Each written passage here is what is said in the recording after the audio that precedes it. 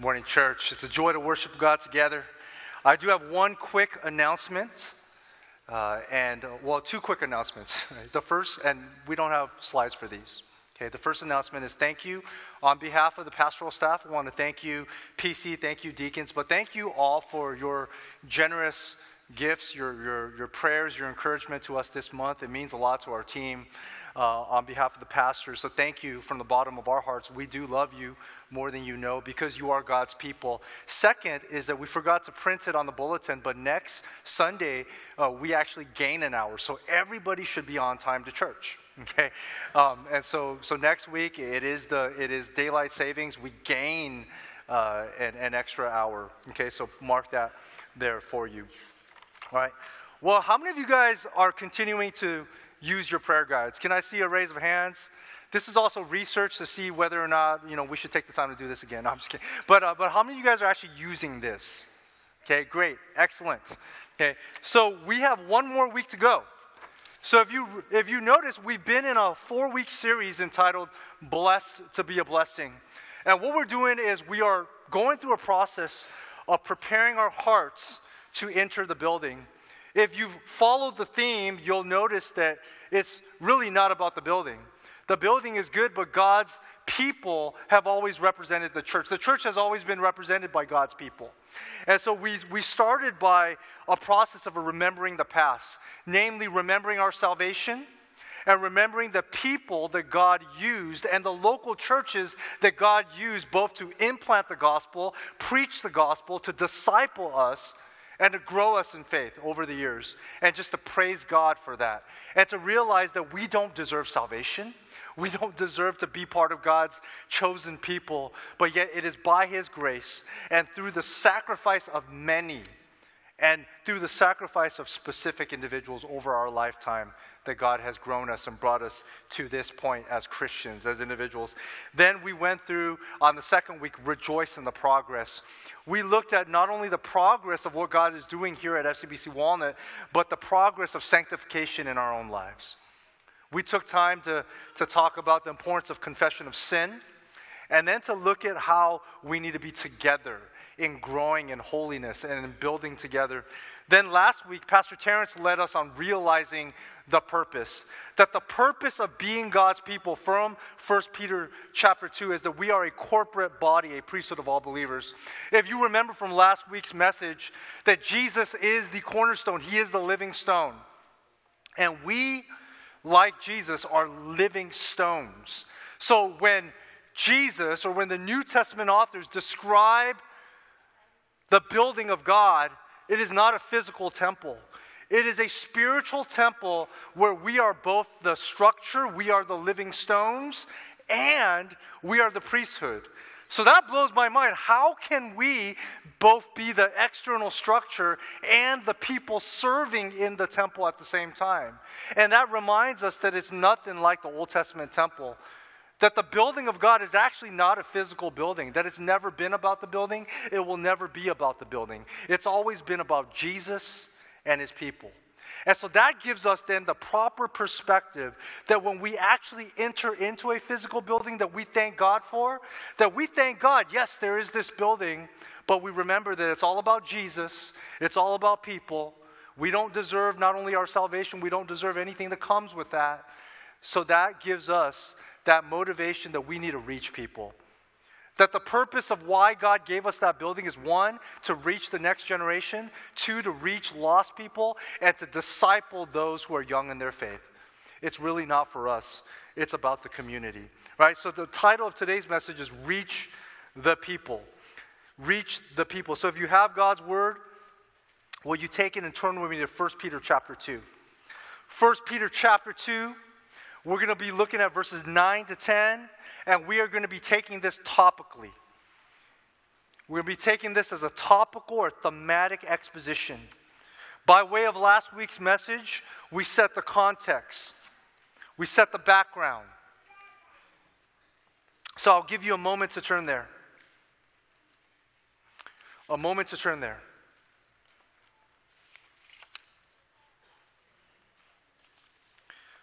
1 Peter chapter 2.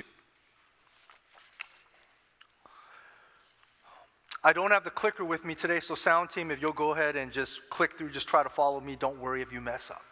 Just put the big idea up there at the end, and that's all we need to do, okay? So point number one today is our privilege. Our privilege. What we see from this passage from verse 9 is that Peter describes the New Testament people of God as a people redeemed for God's own possession.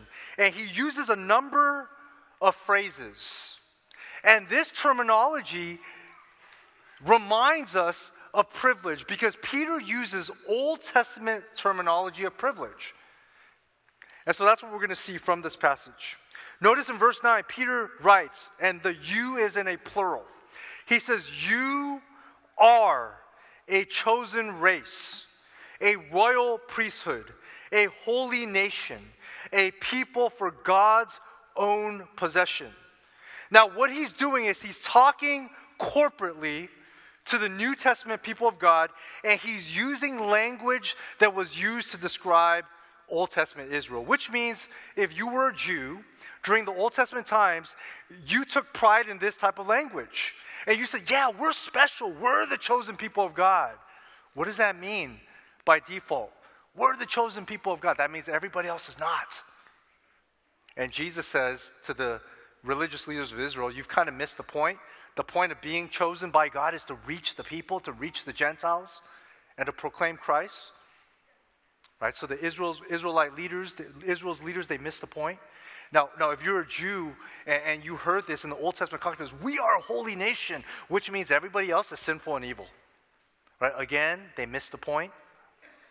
The whole idea of being holy, which means to be set apart, to be a set-apart nation, was so that the Gentile nations would see a city on a hill, a nation that was meant to be a light to the world, so that everybody would be drawn forward to worship Israel's God.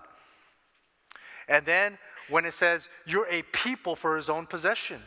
You see this type of language in Exodus 19, Isaiah 43, in Hosea. That Israel, out of all the people of this earth, God chose Israel to be God's people. They belong to God. Again, this is language of privilege. So when you have language of privilege, you can say, yeah, we deserve this. We were born Jewish. We're chosen by God. Or you can say, God, why did you choose us? Deuteronomy says, out of all the nations of this earth, you chose us. Not because we were bigger, not because we were better, not because we were more righteous or holy or more deserving, but simply because you wanted to be faithful to us. You chose to set your love upon Abraham, Isaac, and Jacob. Right? So there's a proper understanding of privilege, and there's a misunderstanding of privilege, and we call that being spoiled children. Being spoiled children, right? And so then, Peter describes God's people as a royal priesthood. This is all language of privilege. Now, if you remember from our series, now some of you guys weren't with us, but 3 years ago we preached through 1 Peter. And some of you Bible nerds are like, we remember that. Okay, so you pull out your notes, right? But if you don't remember, turn with me to 1 Peter chapter 1. Remember who Peter is writing to. He's writing to people spread out across Asia Minor. And so in 1 Peter 1, verse 1, Peter says, Peter, an apostle of Jesus Christ, to those who are elect exiles, chosen, but you're dispersed. You're chosen, but you don't belong in this world. You're chosen, but you're a foreigner, which means you might not have rights of the Roman Empire. But you are chosen. You might be Jewish in background, or you might be a Gentile in background. But where are they? They are dispersed now in Pontus, Galatia, Cappadocia, Asia, Bithynia, according to the foreknowledge of God the Father in the sanctification of the Spirit, for obedience to Jesus Christ and for sprinkling with his blood, may grace and peace be multiplied to you. So it is very likely, we all agree, that in Peter's readership, the people receiving his letters, these are Gentiles. Many, many Gentiles. And so you're a Gentile hearing Peter's words read to you. And you're saying, I'm not Jewish, but wait, I'm a chosen race? Because Jesus says his people are Jews and Gentiles, people from every tongue, tribe, and nation. This is language of privilege, that if you're a Gentile, you're like, how do I become Abraham's seed? How can I become Jewish? Well, you don't have to be. You need to believe in the Son, the greater Son of Abraham, Jesus Christ, the true and better Israelites, holy nation. Wait, I'm not Jewish. I'm not from Israel. I'm from the Gentile nations, and I trusted in Jesus. This is language of privilege. You see the underlying message that Peter's sending? You don't deserve to be God's people. You don't deserve to be God's people. You don't deserve anything. But by his grace and mercy and love, he saved you. He called you out of darkness. Now into his marvelous light. Now there's weight, right? A people for his own possession. But all throughout Old Testament history, Gentiles were not God's people. Those people over there, the Israelites, those people, that's God's people. But now if you're a Gentile, spread across Asia Minor, you're part of God's people. And if you're a Jewish Christian, you're like, yeah, those Gentiles, those are my brothers and sisters. Royal priesthood. Royal priesthood. Remember that Jesus Christ is both king, he's the greater son of David, yet he is our high priest. He is our royal priest. And because we are meant to be Jesus' people and chosen to be Jesus' people, think about for a Gentile what it meant to be royalty. You had to be from the line of one of the Caesars, or you had to kill Caesar, right? That's how they did things back then. Still happens in other places in this world. So how could you be royalty if you're not connected to the king? And if you're Jewish, the only way that you're connected to the line of royalty is if you're connected to David. So if you're not connected to David, you're not, and you cannot be royalty. But yet Peter says you're part of the royal priesthood. Language of privilege that we don't deserve, yet Jesus accomplished for us. Priesthood. This is a Jewish thing, right? If you're Jewish, you're like, what does it mean to be part of the priesthood? Remember, you had to be from a certain family line in order to be part of the Levitical priesthood. If you weren't part of that tribe, if you weren't part of that family line, you could not be a priest. And what do priests do? Priests had a certain privilege. The role of a priest was to mediate worship. And what does that mean? That means you worship God. That means you point people to the worship of Yahweh. You mediate worship. You pray on behalf of the people. You stand in between a holy God and sinful people. That's what Jesus did. Jesus is the king. He's royal. Yet he is the priest. He took his stand on the cross and he hung in between the wrath of God. He stood between the wrath of a holy God and sinful man, and he bore our sin. And we, all of us, through Jesus Christ, we become part of the royal priesthood, regardless of whether you're Jewish or you're part of the Levitical line or whatever your family is, whatever family line you come from. And so this is language of privilege. And when we read this as New Testament Christians, it's more than just theological explanation. It reminds us of privilege, that we are a people redeemed by God. And we are meant then to live for God. And this leads us to point number 2. So if we are people of privilege, point number 1 was our privilege, then point number 2 is our proclamation. We are called to proclaim. What are we called to proclaim?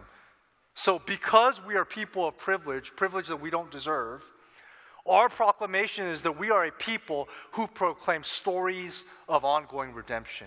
Beloved, if you allow me to, we're going to spend a lot more time here on point number 2. Then point number 3 is going to be a little bit shorter. Okay, so point number 2 is where I want you to think of practical application. And I want you to really take the time to meditate and think upon what the Lord is saying to you specifically as an individual. Because what makes us a vibrant church is, number 1, it's Jesus.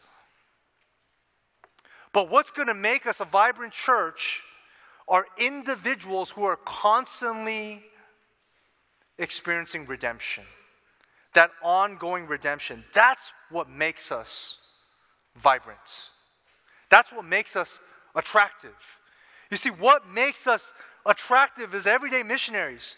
When people come and they come into this church and they meet us, it's not that we're perfect or sinless. It's not that we don't have problems. It's not that we haven't yelled at our kids or gotten in conflicts with our spouse or gotten in conflict with our roommates or cheated on an exam or talked bad about someone or some of the Clipper fans that talk trash to me. No, I'm just kidding. I got love for you because we're the family of God. All right, we're the family of God, but please don't walk around here flexing like Patrick Beverly. That's not a sanctified way to live. But you understand, right? That's not what makes us attractive. What makes us attractive is that we are messed up people, and we're honest about it. And we're saying, you know what? I'm broken. I have real problems, but it's Jesus that makes me whole.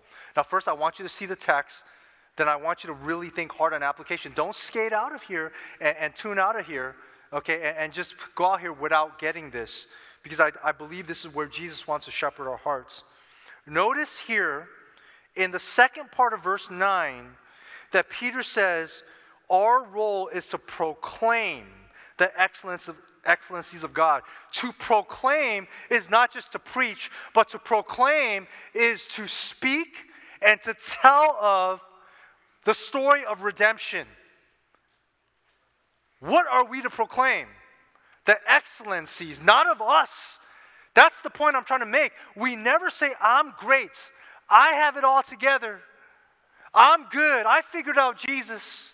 I read my Bible. I prayed. I'm better than the non-Christians next door or that person down there. Right? That's not our message. But we proclaim the excellencies of Jesus Christ, who did the gospel work of sanctification in our hearts. He saved us when we couldn't save us. He opened our eyes to the truth when we were blind and stubborn. And even as professing believers, we are stubborn in our sin, and He kicks us. He reminds us, He drags us into reality. And when we say, God, I don't think I want to listen to your word, He says, no, look, you don't listen to me, you're going to have consequences. And we're like, I don't think, I got this on my own, I got this handled, God. And then we fail, and then we come back to Him like dogs returning to vomit. And what does He do? He welcomes us, not as dogs, as children. That's the excellency. The excellency we proclaim is not that we got it all together. The excellencies we proclaim is that God is good and that Jesus is good. And if we admit that we are broken and in sin, that we are a perfect match for Jesus Christ. Jesus wants broken people. Jesus wants people who say, God, we are nothing, you be our everything. That's the excellencies. It's His glory. And notice the of Him. To proclaim, so we don't stay silent. That means all of us have stories to proclaim. But it can't be about our achievements. We proclaim the excellencies of Him who called us out of darkness and into His marvelous light. What's His marvelous light? Let's tackle that one first. Marvelous light is the light of His kingdom. Marvelous light is the light of truth. Marvelous light is the role of holiness. Earlier, Peter exhorted his readers, be holy because God is holy. It is this life of sanctification. It is the life that is in the realm of Jesus' kingdom. It's not a life of perfection here on earth. We get perfection in heaven. But right now, it's this life where our eyes are open to the truth. But if you understand that, you'll understand what darkness is. If you'll look over at 1 Peter chapter 1, look at verse 14 and look at verse 18. Notice in verse 14, Peter talked about the darkness. The darkness is when you can't see, right? You're blind to the ways of God. You don't know any better. And how does Peter describe this darkness? He says, of your former ignorance. But as He who called you is holy. So what did He call us out of? Out of darkness into His marvelous light? Out of our former ignorance where we didn't know Jesus. But let me push at you a little bit. When you were in your former ignorance, can you take a moment to remember who reached out to you?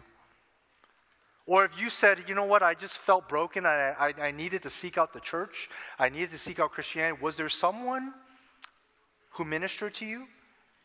This is where we realize, right, the whole process of remembering the past and rejoicing in the progress. Not only was Jesus gracious to us, opening our eyes from a life of ignorance to the truth, but he put people in our lives.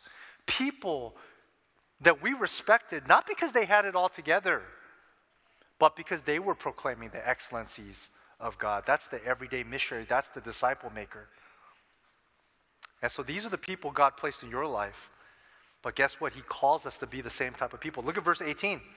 Verse 18, it says, knowing that you were ransomed from the futile ways inherited from your forefathers. You stop there. See, there is a way of life that we were born into from our forefathers. It was useless. It had no eternal value. But we were rescued. That's the context. So 1 Peter chapter 1 tells us very clearly what darkness is. Darkness is the way of the unbelieving. Darkness is the way of life apart from Christ. Now, here's where we want to get real with application. If we are to proclaim the excellencies of Him, then He needs to keep working in us. You know, a lot of times in our Christian life, we think about redemption and we think of two steps. We think of, wow, you know what, I got to deal with God. And that's good because that's where we need to start. Which means at some point in your life, if you're a Christian, you said, Lord, will you forgive me for my sins? I am a sinner.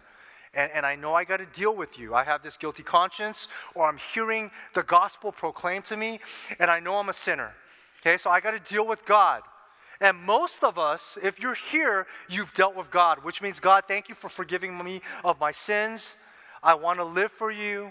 I'm going to start going to church. I'm going to learn about you. I'm dealing with God. And so you go through life where you're going to struggle with sin. You're going to struggle with moments of doubt where you go through some type of trial and you're like, God, I don't know if you're that good to me. And then because you're still here, you're like, God, you are good. Okay, and so you deal with God. And guess what? You got to deal with people. There are some people that you can hide from, but you can't hide from your loved ones. You can't hide from the people all the time, right? So if your sin, your separation between God starts to affect the people that are around you, you start to move towards reconciliation. Otherwise, it's a miserable life. So you deal with God. That's the excellencies of Him who called you out of darkness. So there's that darkness that you were in. You dealt with God, right? At least at some point. Then you start dealing with people, asking for forgiveness, reconciling relationships. You ask for their forgiveness maybe. Maybe you forgive someone who sinned against you. And so you go on in life, but there's one person that you forgot to deal with. You did deal with it in terms of with God. Maybe you received God's forgiveness. Maybe you received someone else's forgiveness. And who's that person? It's yourself. Some of you guys, you will get here. You talk to 60-year-old men. Strong Christians, successful in life. Everything's fine with their parents. Now these men, their father is about to pass away. And in their hearts, they realize, man, they're hurting. They don't know how to face it because they've never heard from their father, son, I'm proud of you. Like, wait a minute, you're a Christian. Did you deal with this? Yeah, you're good with God. You dealt with it. Did you deal with your dad? Yeah, I have no problems with my dad. I understand. You know, my dad's a Christian. He's going, what's wrong with you? 60 years, there's nothing wrong with you. You've never taken the time to apply the gospel to that part of your life where maybe your dad is so Asian and he's never said he's proud of you, but you just need to hear that your heavenly Father is proud to call you his own, despite your sin. That's what I'm saying. When you talk about redemption, you need to deal with three people. There's darkness in your heart. You come from a place of sin. You deal with God. You have to deal with God. That's why you're here. Otherwise, you have a guilty conscience. Then, of course, you're going to deal with the people, right? But as time goes on in your life, and some of you, it's not that father's story, right? It's another story. What is it? Maybe you lost a loved one, and if you've never forgiven yourself for not sharing the gospel with them. but Jesus has forgiven you already, but you haven't applied that part of the gospel to your heart. So you're kicking yourself. Maybe some of you, it's a mistake that you made. And look, Jesus forgives you, and you know that. And other people are forgiving you, but you still walk around thinking like you have to prove yourself to God, like you're not good enough.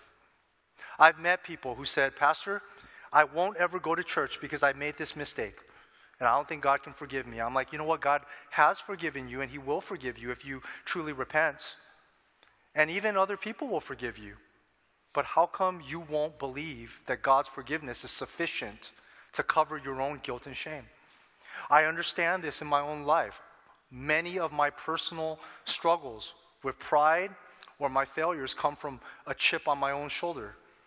I'll always remember my fourth grade teacher. Of course I forgive her. I don't know if she's a believer. I was so bad as a fourth grader, she told me, you will never amount to anything successful in life. I'm so glad she told me that, because after I became a Christian, I said, I will never be a failure. But you see how that's driven from a man-centered, fleshly, I'm going to prove someone wrong? I always remember that in my family, I got two sisters, they're younger than me, there's three of us, and in terms of academic achievement, I'm the worst. I'm the one that brought the most shame to the family. I'm the one that brought the most shame to my mom. And I know what my mom went through. I'll never forgive myself, I thought, right? But then I'm in ministry. This is like 30 years later. And I'm sitting there saying, I will not be the dumbest one in this room. And so some of you say, Hanley, you're a nerd. You know, I'm not really a nerd. I love to study, but there's something driving my study. And I didn't realize that. I mean, I'm reminded of it, but even though I'm telling you right now, there are days I'm sitting there, and I'm like, I will not be dumb. I will not be dumb. I will be the sharpest, smartest one in this room. That comes from pride. I want to proclaim my excellencies of overcoming my shame from my childhood. What is it for you? You see, what the Lord is teaching me is, Hanley, you haven't applied the gospel to your heart. You don't need to prove to your mom. You don't need to prove to anybody else. You certainly don't need to prove to people. What you need to show is the majesty of Jesus Christ, the excellencies of him who called us from whatever former life you come from.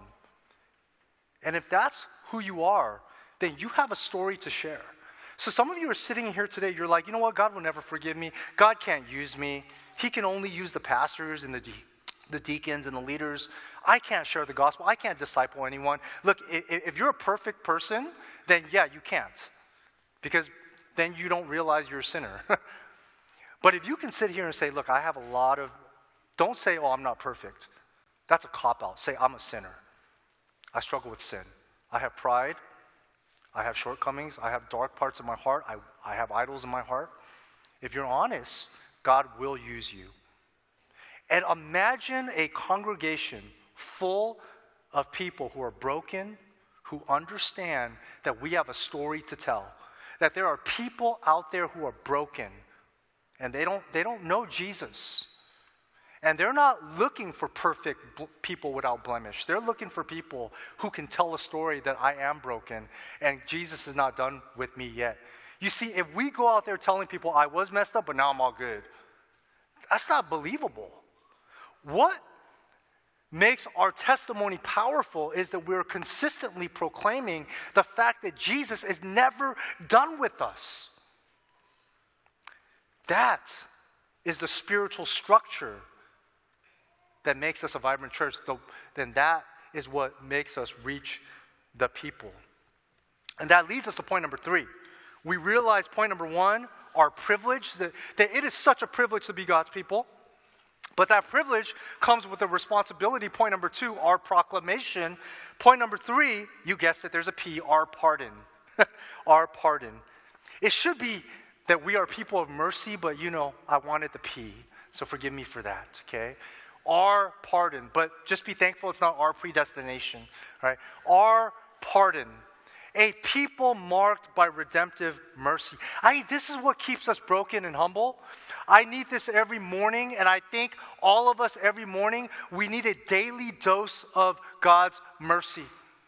We need to remember that we are a people marked by mercy. Look at verse 10.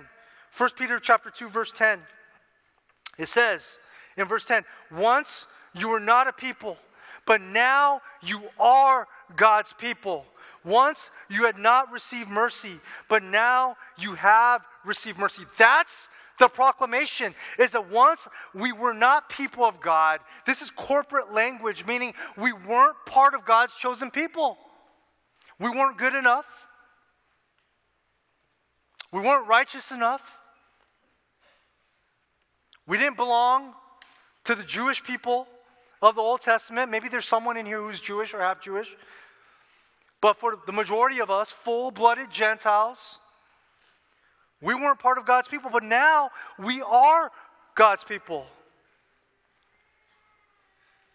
Now, once we had not received God's mercy. Mercy is something we don't deserve.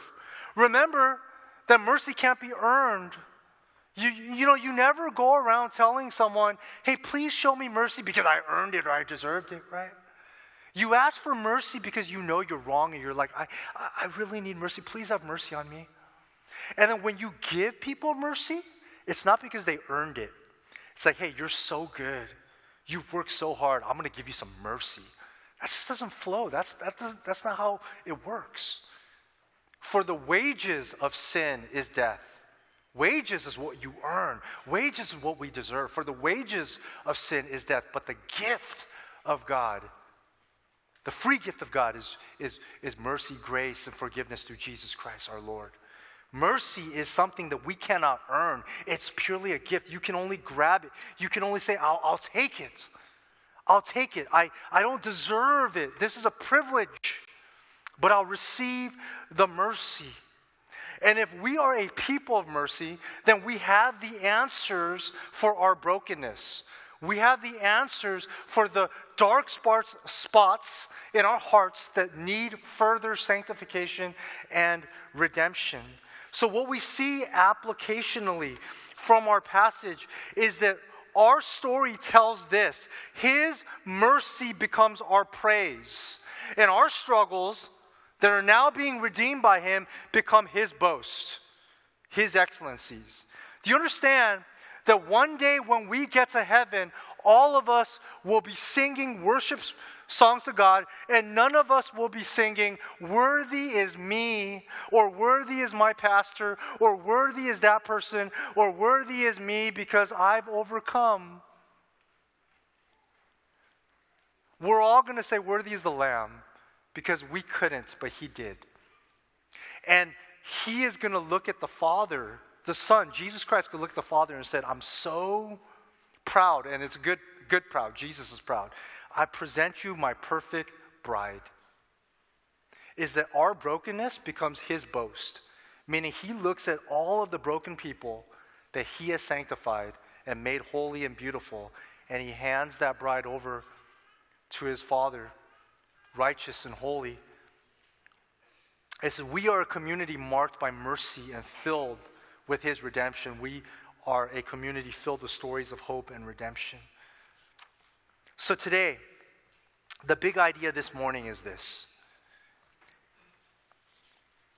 Jesus' people share the privilege of experiencing and proclaiming stories of ongoing redemption. Jesus' people share the privilege of experiencing and proclaiming stories of ongoing redemption. Now, most of you have your prayer guides. If you'll notice this week's prayers,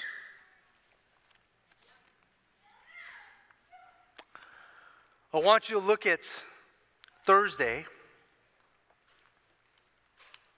Well, you don't have it in front of you. I just realized that, right? Some of you keep it in your Bibles, but I'll read it to you. It says this: Thursday, pray, thanking God for delivering you from the kingdom of darkness into His marvelous light. Ask God for daily courage to live for your King. Pray that God's light would shine through you. Right? So this is a place where you on Thursday ask the Lord to give you courage to live for Him. Right? That the Lord would work through you. But in order for you to get to Thursday, you need to go through Wednesday. And Wednesday is the hardest exercise. So for some of you who are like, well, I'm going to do like every other day, please do not do the even days, Tuesdays and Thursdays. You skip Wednesday. Wednesday is the heart work. I don't like to call it hard work. It's heart work. Wednesday says this: pray, thanking God for declaring you a citizen of God's holy nation. Keyword, holy nation. Ask God to search your heart and confess any unrepentant sins. Ask God to help you prioritize heavenly values over worldly pleasure. So part of that process is saying, God, where are the parts of my heart that I haven't given over to you? Meaning, I've kind of received your forgiveness. I know you've forgiven me. I profess Jesus Christ as Lord and Savior. I try to live for you. I've tried to reconcile all my relationships. But God, there is stuff in my heart where I'm still trying to prove to myself, to you, or to others that I'm good. And you need to deal with that. The last thing we need is 1,000 people rolling into the new building trying to prove, I'm sure that's not a lot of you, trying to prove to everybody else that you have so many spiritual gifts that you need to serve God and that's your value. But that starts with your pastors, right? We have these struggles too. And so we want everyone to take the time, even us as pastors, go before the Lord Wednesday, confess any unrepentant sins. See, what do we have in our hearts where we still want to be excellent, where we want to proclaim our excellencies. Where we say, well, look, we got all these areas of my past that I want to prove that I'm good. Jesus doesn't want us to bring anything of ourselves to the table. There's nothing good in us. I know in our society, for me to say that, it's like, oh, you're such a hateful person. That's totally politically incorrect. Please understand what I'm saying. There's nothing good enough in us that's good enough for God. Because He demands perfect holiness. And once we realize that, then we say, God, you made us holy. It's about your excellencies. So then what do we need to bring to God's table? Deal with it. Allow the gospel to be our fulfillment. Allow our identities to be shaped not by what we want to achieve, but what God wants to do in us. Break us down. Then Thursday makes sense. And say, God, I'm afraid now. I realize that I don't have much to bring. The neighbors, I got nothing to share with them. Younger people, what do I got to preach to them? I got nothing to offer. And that's when you say, God, I'm a broken vessel. Give me courage to live for you. How can I live for you? And then Friday, God, thank you for, it says pray, thanking God for His mercy. As the one who has tasted His mercy, ask God for true humility so that you can show your mercy towards others. The moment you forget, and I forget that we are recipients of God's mercy, is the moment we start getting proud. And we start saying, look at all these new people coming in. Look at these non-Christians coming in. They're going to damage the building, right? Man, they're going to come here and mess everything up. Man, our kids are going to interact with other kids. You have bad influence. How are you going to reach people when we think that we've kind of achieved something? Right? It's that mercy where we're like, God, I haven't achieved anything. It's all about Jesus. It's all about me not deserving it. And people can tell when you engage them if you're an agent of mercy or an agent of pride. And then Saturday, before we come back next week, we're going to talk about the Sermon on the Mount. And we do have the first beatitude, blessed are the poor in spirit. So this is a perfect transition. Saturday, the prayer request says, pray with anticipation for the new building. Pray for the non-Christians that He will draw to FCBC Walnut as a result of expanded ministries. How might God use you to reach people for Christ? I firmly believe this, and I know our leaders do too, is that if we become a church of broken, humble people with stories of mercy and redemption, and if we pray saying, God, bring the non-Christian, my heart is ready now. Bring the non-Christian, my heart is ready now. Our hearts are ready. That will Jesus not bring His unsaved elect here to hear the gospel proclaimed, to plant seeds, to be discipled, because our church is filled with individuals who says it's not about us, it's not about how good we are, but it's about what we want to give to the people. Beloved, that's how we're going to move as one corporate body into that building. Understanding that that building is not for us. That's what I mean by that. That we understand that everything's a gift from God, then that building is about reaching the people, and people truly need the Lord. Okay, let's pray. Father, we come before you remembering the days when we didn't fully understand the gospel. And you knew that we needed not just the preaching of the truth, but we needed people, mature believers, to come and share with us, to walk with us, to teach us your ways and to teach us your word. Father, now it's our turn. The Great Commission applies to every professing believer. Help us, Lord, to look to you daily. Do your work in our hearts. Help us, Lord, to put down and put away any pride that we have or any hidden sin that seeks to proclaim our own excellencies or that moves us to proclaim our excellencies, and help us to surrender to you so that you can become the most excellent praise and boast and proclamation that we share. Father, I pray that you would do your work in every single person's heart sitting here today. And if anybody who doesn't know you as their personal Lord and Savior, that you would draw them to the saving knowledge of Jesus Christ. It's in Jesus' name that we pray. Amen.